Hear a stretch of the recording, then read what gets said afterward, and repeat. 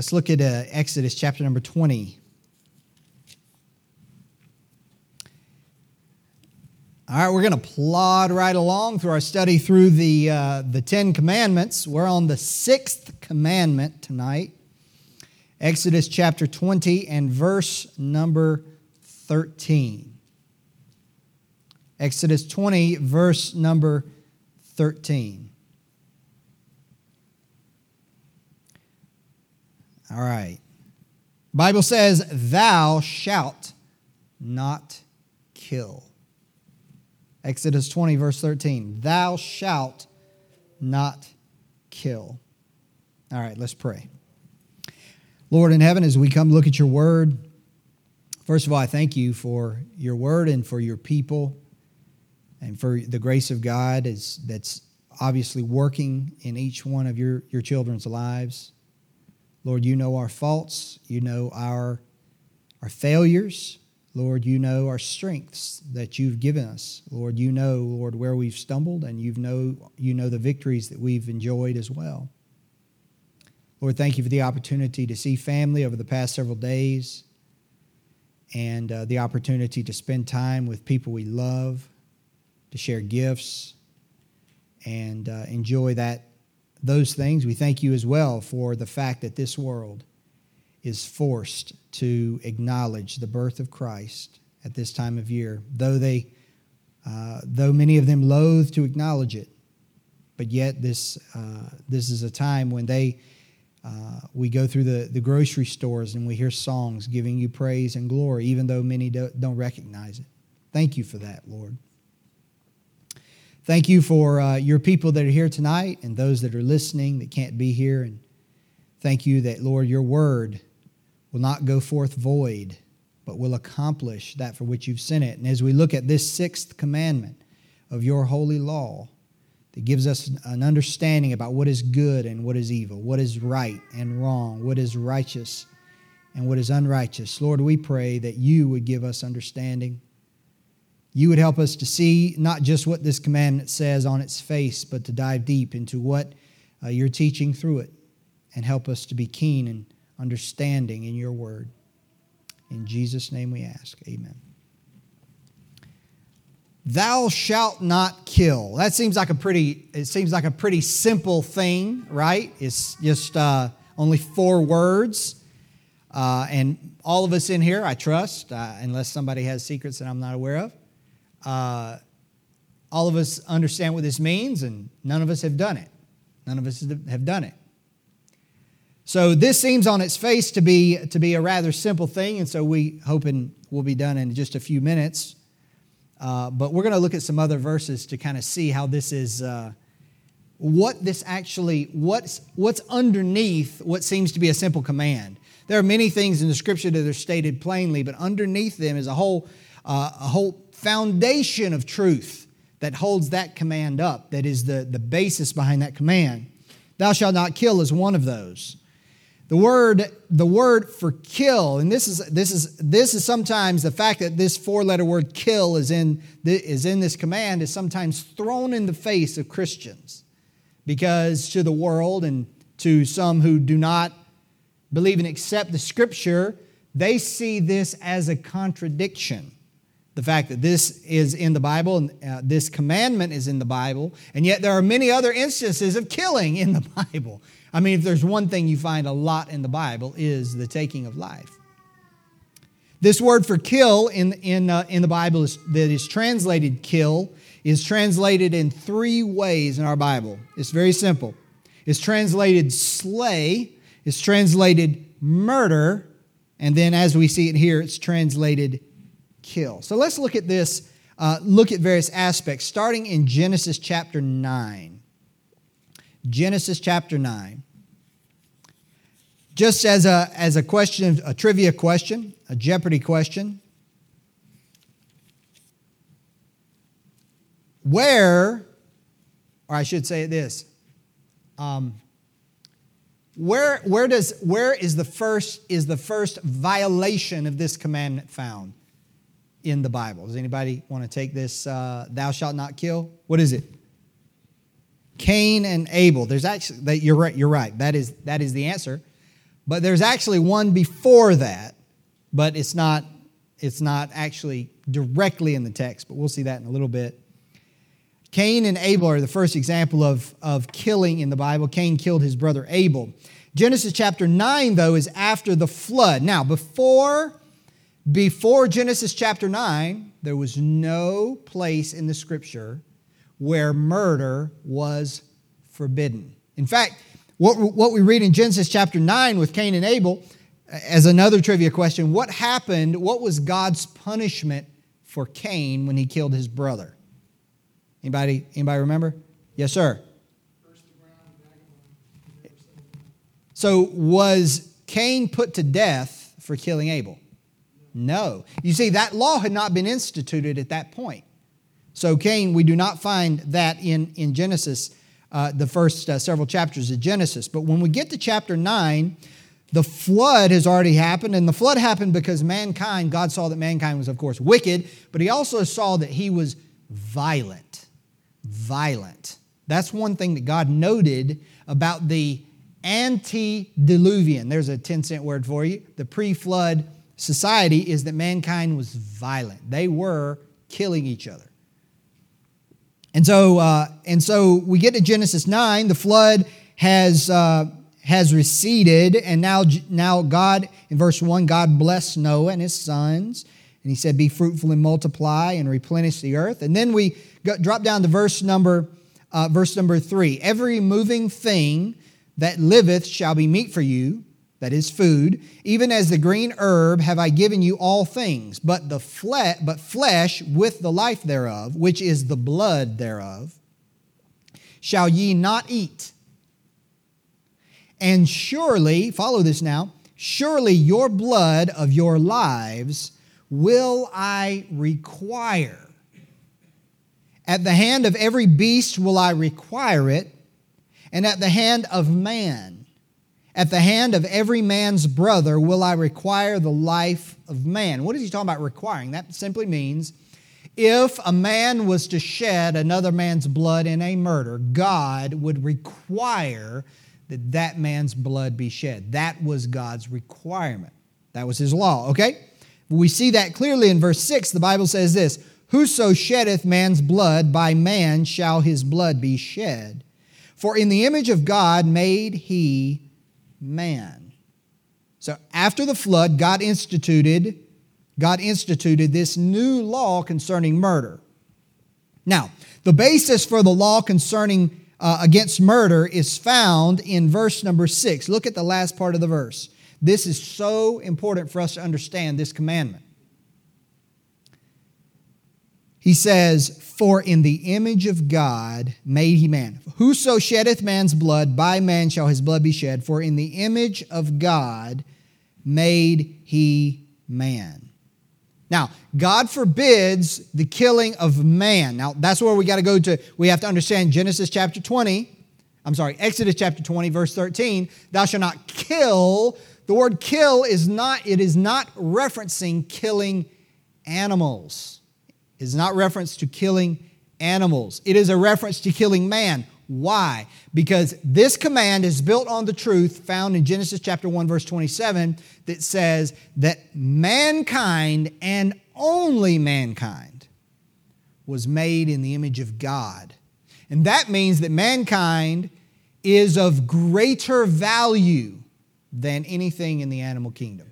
Mankind is distinct and separate from the animals. Now, we know that. We know that innately, despite the propaganda that's pumped into our kids' heads in school and on the news and in every TV show you watch, that mankind is just a higher animal, a more evolved. I said devolved, that was a Freudian slip, right? That's what they call it.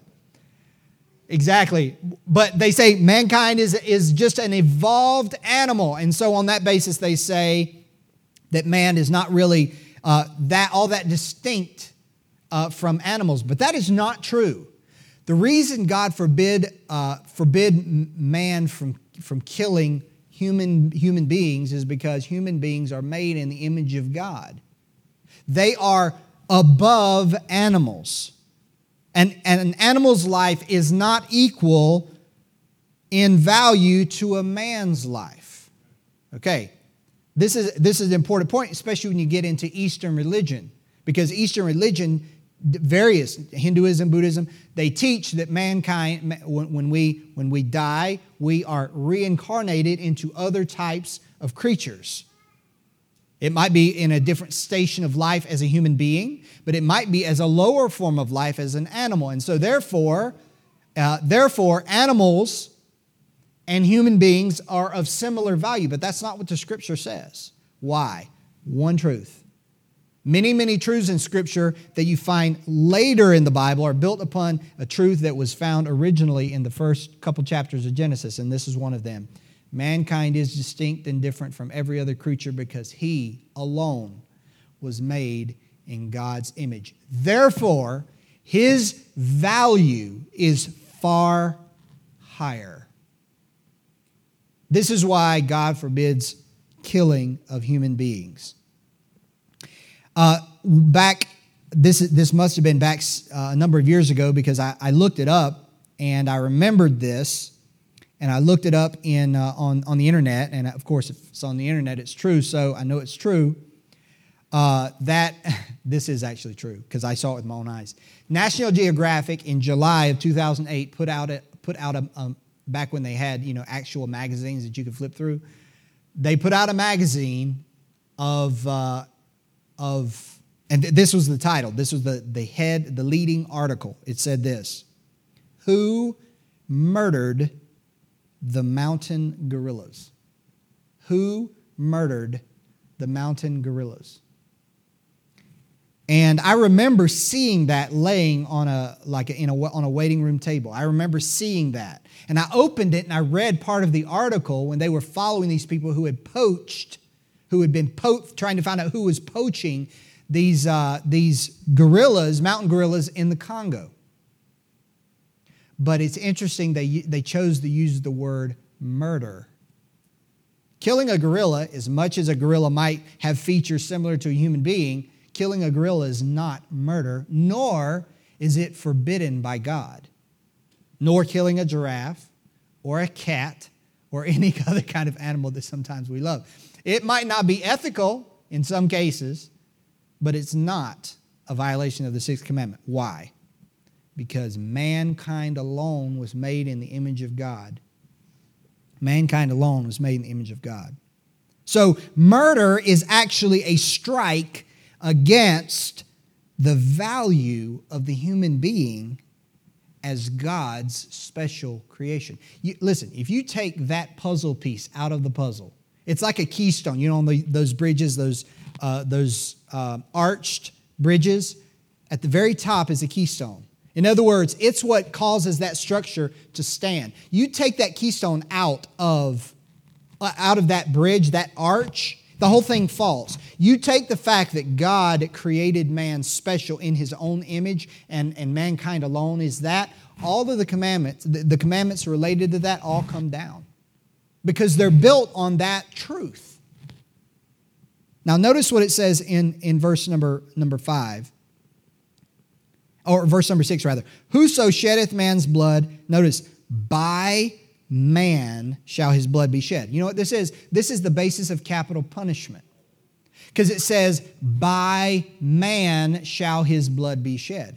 In other words, we're not waiting, if someone commits a murder of a human being, we're not waiting on God to kill that person. God says, I am now at this moment, Genesis 9:6, requiring that man take that man's life.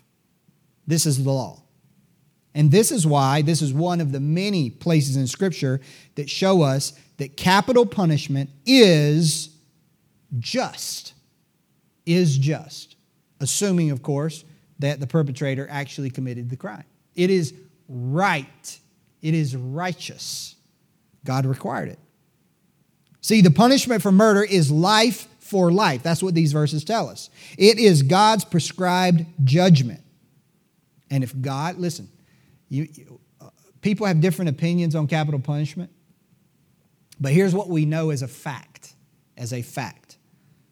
If God prescribed this punishment, it was right. That's what we can establish. Because God is the standard. He himself is the standard of righteousness. All right, so when we see the verse in Exodus 20, verse 13, thou shalt not kill, here we come across the first exception. First of all, we see, based upon this verse, that this is not a reference to killing animals. This is a reference to killing human beings. Number two, we see that there are exceptions in which killing is permitted. The first one is in capital punishment. When a murder is committed, there is a lawful killing of another human being who is the perpetrator of that murder, according to God's word. And so, this is why I believe, obviously, is what I'm saying, that the Bible teaches that capital punishment is just. But let me ask you a question.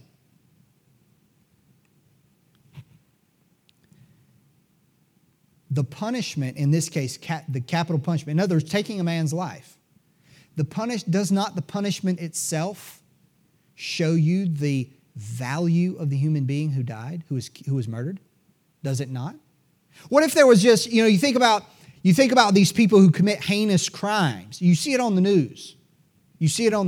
They commit heinous, wicked crimes. And through some loophole in the law, they just kind of skirt around. Maybe they're powerful. Maybe they have a high-paid lawyer or something like that. And they commit a heinous crime. They plead guilty in a plea agreement. And they get a slap on the wrist. The punishment they get, we scream, it does not fit the crime, right? Is that the way you feel when you see that? It's like, it's not right. Do you know why we say that? Because we see the punishment as being a measure of the value of that victim. Well, when a person is murdered, God says the perpetrator must die because that victim is made in the image of God. They are that valuable. Anything less does not match the value of that person. This is the basis for capital punishment. Again, we're talking about thou shalt not kill. Look at Exodus chapter 22. If you would. Exodus 22, verse 2. The Bible says this. Here's another exception when it says thou shalt not kill. People say, oh, well, Christians say you can't kill. But look, they kill animals and they believe in capital punishment and they believe, that's what they say. Well, they want to own guns which are for killing people, right? I mean, I have several guns. Listen, I don't hunt. Listen, I'll just be honest with you. I don't hunt. I feel bad for the animals. I'm just telling you. I go to the grocery store, no animals are harmed.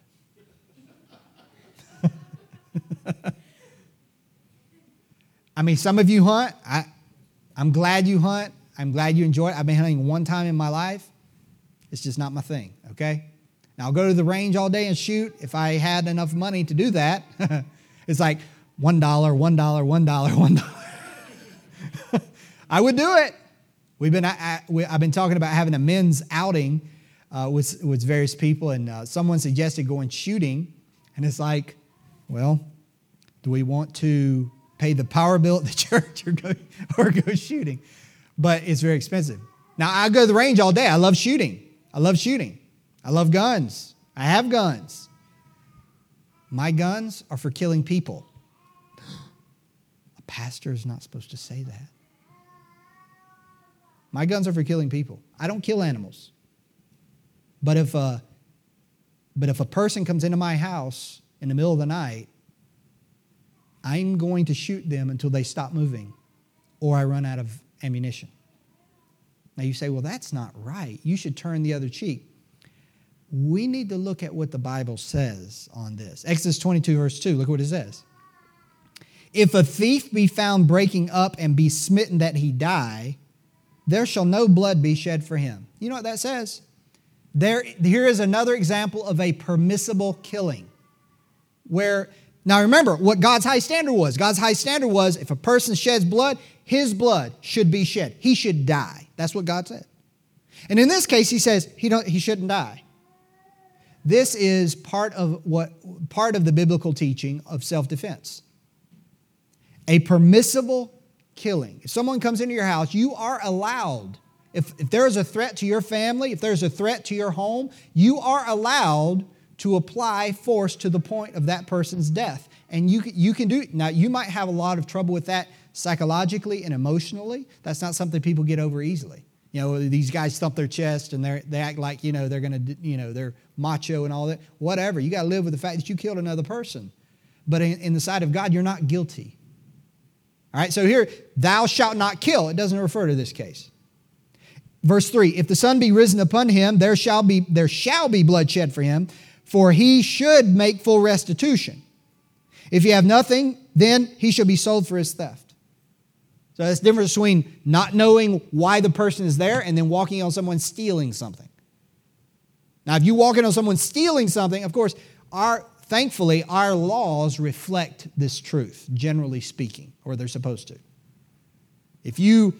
In fact, I've heard about cases where people walked in on criminals committing crimes, and the criminal ran out the door and they shot him in the back and they went to prison. And you know what? That's just, according to the Scripture. Now, we might not like it. The vengeance in us might not like it, but that's just. But when somebody's running around your house at night, they're asking for it, right? This is a permissible killing. Look at Numbers 35, if you would. Brother Vernon's back there fuming because I said I don't like to hunt. He thinks I'm preaching at him. He's going to send me a dirty letter. I'm just kidding. Yeah, just a picture of a gutted deer hanging upside down. Like I said, I go to the grocery store. Numbers 35. This is a chapter that deals with what is called manslaying. Manslaying is the biblical term for what we would call manslaughter. Okay. There is one more example of a permitted killing. In other words, a killing that does not require the shedding of the blood of the person who did it, and that is in the case of manslaughter. Now, in this case, however, I'm not going to go into all the details, but in this case, there was an avenger of blood, most likely a family member of that person, who was accidentally killed. And he's going to come after that guy because this guy's dead. My brother, whatever, my son, my daughter is dead because you accidentally killed them. But there's a place where he can flee for refuge, which is the cities of refuge. Now drop down, if you would, to verse number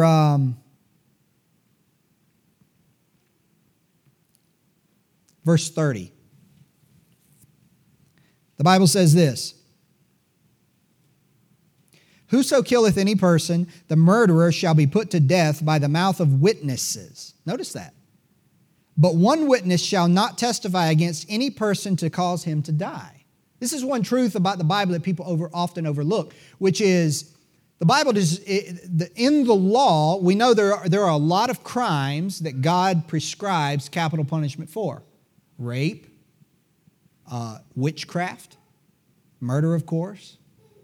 And there's blasphemy against the name of the Lord. There's many others that in the law God prescribed capital punishment. Here's the thing. But in order to inflict capital punishment, to take the life of a criminal in that way, witnesses were required. It couldn't be just one guy stand up and say so and so happened. There had to be witnesses. And that's a high bar. The Lord took this seriously. If you had to have witnesses to testify that they saw X, Y, and Z, it establishes the matter that it's true. But without those witnesses, according to the law, that punishment cannot be inflicted lawfully. So this is actually a high bar. No one could be put to death, even if they did it. Even if they did it. The guilty would be permitted to go free if there were no witnesses. And that's also one of the characteristics of what is called jurisprudence in the United States law, is that the prerogative is given to the guilty to go free so that the innocent are not falsely imprisoned. And that's based on scriptural principles. Verse 31 says this: moreover, ye shall take no satisfaction for the life of a murderer, which is guilty of death, but he shall be surely put to death. You see this? No lesser punishment than death is fitting for the crime of murder in God's economy, in God's estimation. because the blood shed demands the murderer's blood be shed. We already saw that. And because this man was made in God's image. Verse 31, again, it reminds us and demonstrates to us the fact that God said, he shall be surely put to death. That sounds so abrasive, right, to our thinking. God not only says, thou shalt not kill, he also says, thou shalt kill the killer. Just as strictly. But again, it's not about God being mean. It's about God laying high value on the human life. That's your value. Listen, that's your value. And we're just talking about physical life here. Think about your soul. Your soul was, and my soul was so valuable that God himself was manifest in the flesh to die for it. You see, how valuable is my soul? You see this same picture. How valuable is your soul to God? This valuable. That God himself came down and was nailed to a cross for your soul. It's that precious. It's that precious. You know, people are often, sometimes have struggle with suicidal thoughts, depression, and they feel like there's no hope. Sometimes it's vindictive, but sometimes it's they can't see the light at the end of the tunnel. They've gone through circumstances that are beyond our comprehension and in difficulty, and they feel like that. They feel like that. But let that be one anchor in our heart and mind, that we have on that cross a living testimony to the value of our soul to God. It wasn't a messenger of God on that cross. It was God himself. God himself. But God commendeth his love toward us in that while we were yet sinners, Christ died for us. It was a demonstration. A demonstration. Now, going back to verse 31 here, he shall be surely put to death. At this point is when unbelievers and skeptics will look at Exodus chapter 20, verse 13, the Sixth Commandment, and they'll say, see, you have an inconsistency. You say you believe thou shalt not kill, but then look at all these places where you say people should be killed. Does it say thou shalt not kill, or does it not say thou shalt not kill? And then they'll say, well, on the subject of capital punishment, which we looked at a minute ago, they'll say, see, you're trying to do a double wrong. Someone did wrong, and you're trying to right the wrong by doing wrong again. Because they killed someone, you're going to kill them, which is in contradiction to what you said your Bible says. In other words, two wrongs don't make a right. You punish a killing with a killing. It's a double wrong. But again, anything less than that cheapens the value of that person who was killed, the victim. Now look at Matthew 5. As we move into the New Testament, you say, well, we live in the New Testament time. You remember, Jesus was under the law. He was born under the law. So everything we're reading here is consistent with the law, for he kept the law. Matthew 5, verse 21. Now, before I read this, I want to ask you a question. How many of y'all have ever seen some of these road rage videos that are passed around the internet? Where, the lady, is driving her little car, and she's just, her lane is merging, and so she tries to get over, and she gets over, maybe cuts off the guy a little too close, and the guy slams on his brakes and slams it into park and flies out of his car, and starts beating on the window of the person there. At that point, my console's coming up, and I'm reaching into it, not knowing what this fella's doing. Brandishing can be helpful in some cases if you got crazy people beating on your car door. But what do you usually hear? I'm just being honest here, right? When you see these videos, what do you usually hear? Is it nice when the guy flies out of his car and starts beating on the window? Is he usually saying, I want to break your window because I have some things I want to say to you. Will you please politely step out of your car so that we can have a word? No. No. Look at Matthew 5:21. This is what you hear. I brought that up for a reason. Matthew 5, verse 21. Jesus says, Ye have heard that it was said by them of old time, Thou shalt not kill. We read that. And whosoever shall kill shall be in danger of the judgment. Now what he's talking about there is in Numbers 35, where we didn't read the verse, but when there was a murder, there was a council where the person who was accused would be judged. This is what it's talking about. All right, verse number 22. But I say unto you that whosoever is angry with his brother without a cause shall be in danger of the judgment. And whosoever shall say to his brother, Raka, shall be in danger of the council. But whosoever shall say, Thou fool, shall be in danger of hell fire. That's strong. Hell fire. This is nothing less than a reference to the lake of fire. I mean, Revelation 20. Now, honestly, when you read this, you probably think a lot like me. It's like, man, this seems kind of lopsided, right? Kind of like you just say jerk or whatever, and you're going to hell. There's more to it than this, all right? When we read this passage, the Lord, in all of these cases, he talks about adultery later and other things in the law. He's trying to demonstrate. Remember, we've already studied this. What comes, especially in our Sunday school, what comes out of the mouth comes from where? The heart. Notice that's what he's talking about. Who shall be angry, he shall say, whosoever shall say. Notice that. What's coming out of the mouth. It's a reflection of what's in the heart. That's what Jesus is concentrating on in this passage. He's comparing the law. Now, in this case, this person who is angry with his brother, he says, Raka, whatever that might mean. In other words, in its context. It's like saying fool, idiot, useless. He says, Thou fool.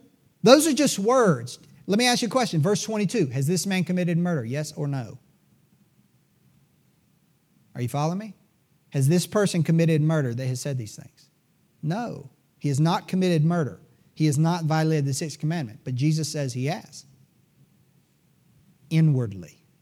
You know why? Because if we were to give an equivalent to this, this is what I wrote down. These are the words of hatred. This is the speech of murder. And you'll see what I mean more in just a minute. But if I can compare it to a modern example, this represents, verse 22, is the words that you would hear when the guy steps out of his car with a metal pipe ready to bash the brains in of the person who cut him off. That's these words. That's what he's saying. We don't use these words in our modern vernacular, obviously. Well, like somebody would laugh at you if you got out of the car and you were mad and you said, Thou fool! But the equivalent are what you see on those videos.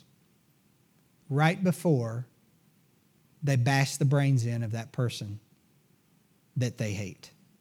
You see what I'm saying? These are words of hatred.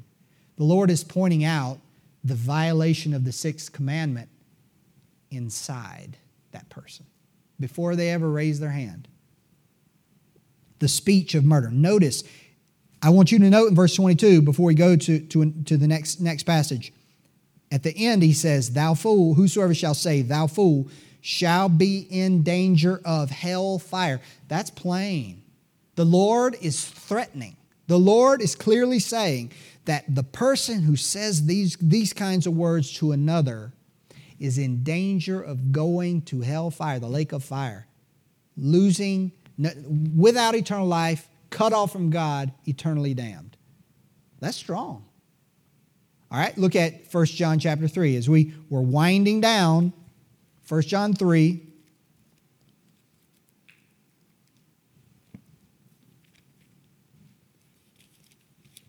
Verse 11. We'll have one more passage after this, so hang in there. 1 John 3, verse 11.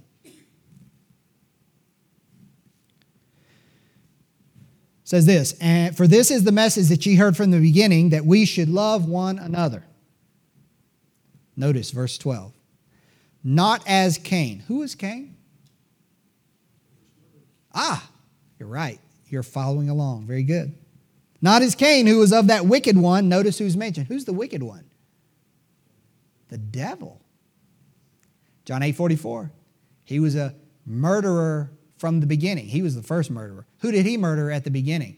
He murdered Adam and Eve spiritually by tempting them to sin against God. And he was in Cain. He was of that wicked one. Cain killed his brother. He murdered them too. All right? "And slew his brother. And wherefore slew he him? Because his own works were evil, and his brother's righteous." Notice, verse 12 talks about what Cain did. But what motivated Cain? Verse 13. "Marvel not, my brethren, if the world hate you." Now, how do you know that Cain hated his brother? Trick question. How do you know that Cain hated Abel? Come on now. It is that simple. Just, you could say it. You won't be embarrassed. Because he killed him. Exactly. We know that Cain hated Abel, obviously, because Cain killed Abel. He murdered him. Murder, then, listen now, does not happen without hatred in the heart. That's what this is teaching. Murder doesn't happen without hatred in the heart. Now, killing might by accident, manslaying, manslaughter. That happens without malice. But murder doesn't happen without hatred. Hatred comes in the heart first. That's what Jesus is talking about. Using the words as evidence of what's in the heart, right? In Matthew 5. So then we see that hatred is the root of murder, as illustrated by Cain and Abel. And hatred is the heart, I'm using the term heart sin, that leads to actual murder. Verse 14. "We know that we have passed from death unto life because we love the brethren." Now, remember, that's in contrast to Cain. He says at verse 12, "Not as Cain," the opposite of Cain. "Because we love the brethren. He that loveth not his brother abideth in death." Verse 15, "Whosoever hateth his brother is a murderer. And ye know that no murderer hath eternal life abiding in him." Now look at verse 15 again. "Whosoever hateth his brother is a murderer." Stop. If I hate someone, according to this verse, I am a murderer. But have I committed murder? Also not a trick question. No. So according to the civil law, I'm innocent. Right? Exodus 20 verse 13, I have not violated it. I have my little halo still intact. But according to God, look at what it says. "Whosoever hateth his brother is a murderer." That's present tense. From God's perspective, he says, that guy is a murderer. He has violated Exodus 20, verse 13, even though according to civil law, he hasn't. Y'all follow me? In the sight of God, this man is guilty. Now, here's the truth we see from this. In verse 14, God says, what is the law that the Lord Jesus taught his disciples? We are his disciples. He taught us the law of love, right? To love one another. The new law, right? The new law he's given to us is the law of love, that we should love one another. So even we're not under this law. Here's why we're not. We talked about the law at the very beginning when we started going through the Ten Commandments, and we showed we're not under the law. As Christians, as especially non-Jewish Christians, we were never under the law at any point, right? We were never under the law. The law was given to the Jews on Mount Sinai. But we look at the law and we see God's standard of righteousness on the subject of murder. We see it. We say, this is what God thinks. We know it because we look at the law. But we don't need that law. You know why? Because as Christians, Sister Karen, you have God in you. And you know what He teaches you? To love. There's no room for hatred when you love someone. And so God doesn't teach us not to hate. He teaches us to love. Hate is thereby precluded. Right? It's replaced with love. Where there is love, there can be no hatred. We are taught of God to love one another. And in fact, verse number 14 says, we know that we have passed from death unto life. Pay attention. Because we love the brethren. In other words, love for others is a characteristic mark of the true child of God, and something that, if we do not possess it, it demonstrates that we are not God's child at all. One of the ways you can have assurance of your salvation is the fact that you love your brother.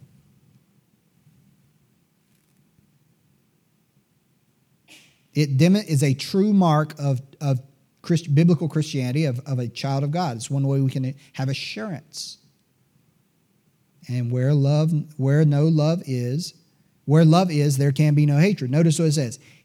Verse 14, he that loveth not his brother abideth in death. What is the Lord saying here? What is John saying? He's saying, if you do not love your brother, it is a sign that you are not a Christian. You are not going to heaven. You are going to hellfire. That's what we just read in Matthew, right? The man who's saying all these things in hatred, you know what he's demonstrating? He doesn't have love.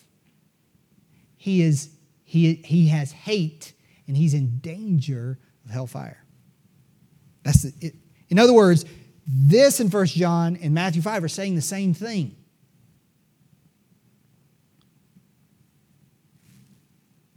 Verse 15, whosoever hateth his brother is a murderer, and ye know that no murderer hath eternal life abiding in him. This is one reason why, listen,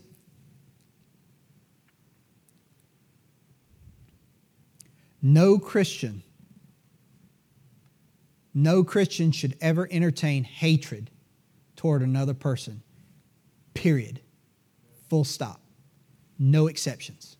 No matter what they have done to you, no matter what they have done, no matter how wicked and evil they are, no Christian should entertain hatred. That is one thing that God will root out of your heart when you get saved. He will fix it.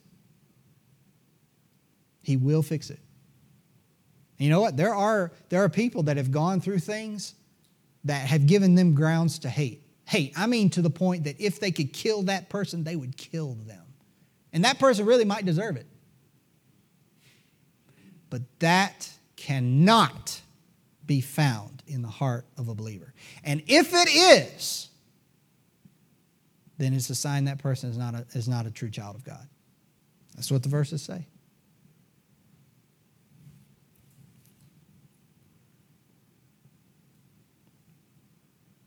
The last thing I want to point out is in Acts chapter 7, very quickly. Won't take long.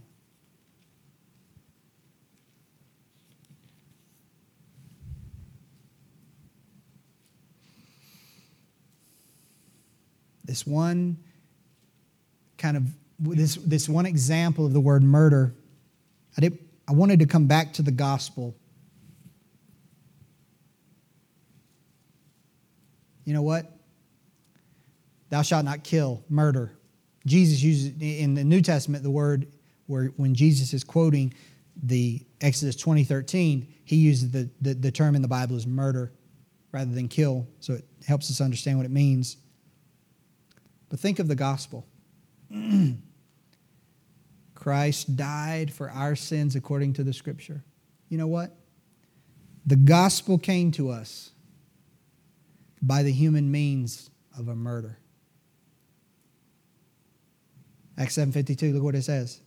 Which of the prophets have not your fathers persecuted?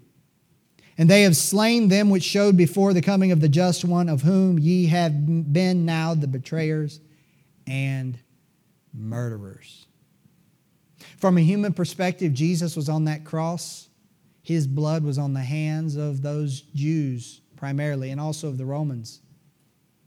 And we know that he was there because he voluntarily gave himself up to that end. From a human perspective, that's how the Lord accomplished it. God used a murder. Think about this. This will just blow your mind. God used a murder to save us from our sin. He used the very murder of those Jews that were saying, crucify him, crucify him. That murder, Jesus was dying for that very murder that would put him on the cross. That's amazing that God can do that. Those people that were crying for Christ to be crucified, they were instigated and egged on by the father of murderers, the devil himself. Think about Cain, we just got done talking about. So you have a second murder. And there's a third murder at the cross. You know that? Jesus was the substitute for a murderer. Barabbas. He was a murderer. He had killed in his rebellion. 3 murders. Listen, 3 murders in association with that cross upon which Christ died. All going back to Exodus 20, verse 13. That's amazing. That's amazing. We have the gospel because our Lord, from a human perspective, was murdered. Let's pray.